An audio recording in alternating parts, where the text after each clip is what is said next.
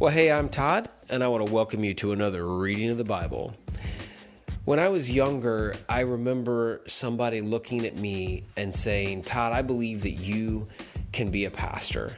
And I looked at them like, you're crazy. There's no way that I could be qualified to be a pastor. And we talked about it for years before ultimately I was ordained in a local church to be a pastor. And that was something where all of my family gathered around, where the people that I worked with gathered around, and we all prayed.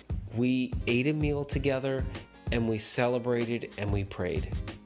And today we're going to read about something that happened similar to that 2,000 years ago. It says this in Acts chapter 13, verse 1. Among the prophets and teachers of the church at Antioch of Syria were, and then I'm going to list 5 names, Barnabas, Simeon, Lucius, Manaen, and Saul. Now, each of these guys is unique. We remember Barnabas is the encourager. Simeon, it actually says they called him the black man, so I'm assuming that he is African. Lucius, he's from Cyrene. Manaen is a childhood companion of King Herod Antipas. Remember King Herod we just talked about. And Saul, of course, was the former Jewish Christian killer. He was a Christian killer, and now he is the ringleader of the Christian church. And it also is talking about these guys as the 5 teachers and preachers and prophets at Antioch of Syria. Now, what do we remember about Antioch? It's north of Jerusalem. It's in modern-day Turkey.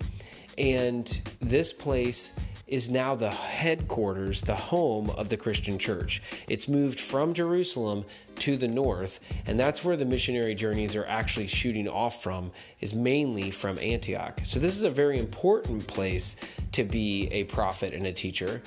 And I think it's really interesting that there's 5 guys.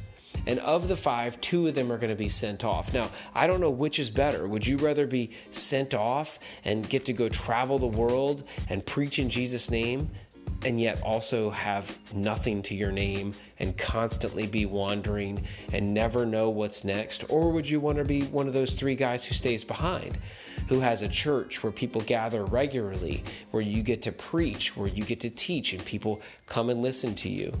It's not maybe as exciting, but it is certainly more stable.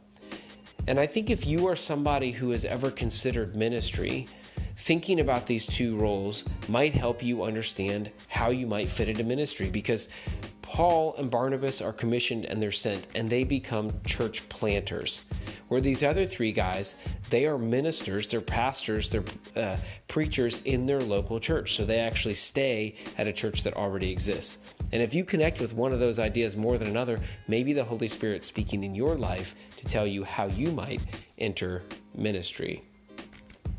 It continues in verse 2. One day these men were worshiping the Lord and fasting. The Holy Spirit said, now I don't know if the Holy Spirit said out loud, but there is like quotes, like it's a scripture that is actually speaking, or if the Holy Spirit moved in their hearts. But regardless, the Holy Spirit said, appoint Barnabas and Saul for the special work which I have called them.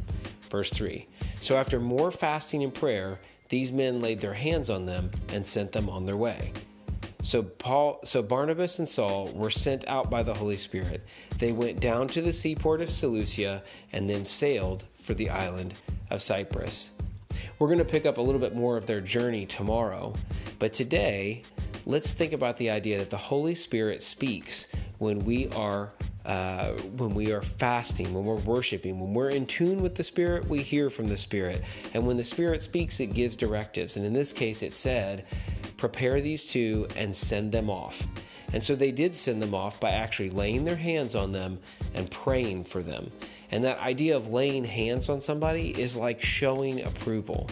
It's like gathering around and giving a giant hug as if to say, I'm going to pray and I'm putting my physical hand on you so you know and you can feel my physical presence while you also feel my spiritual presence.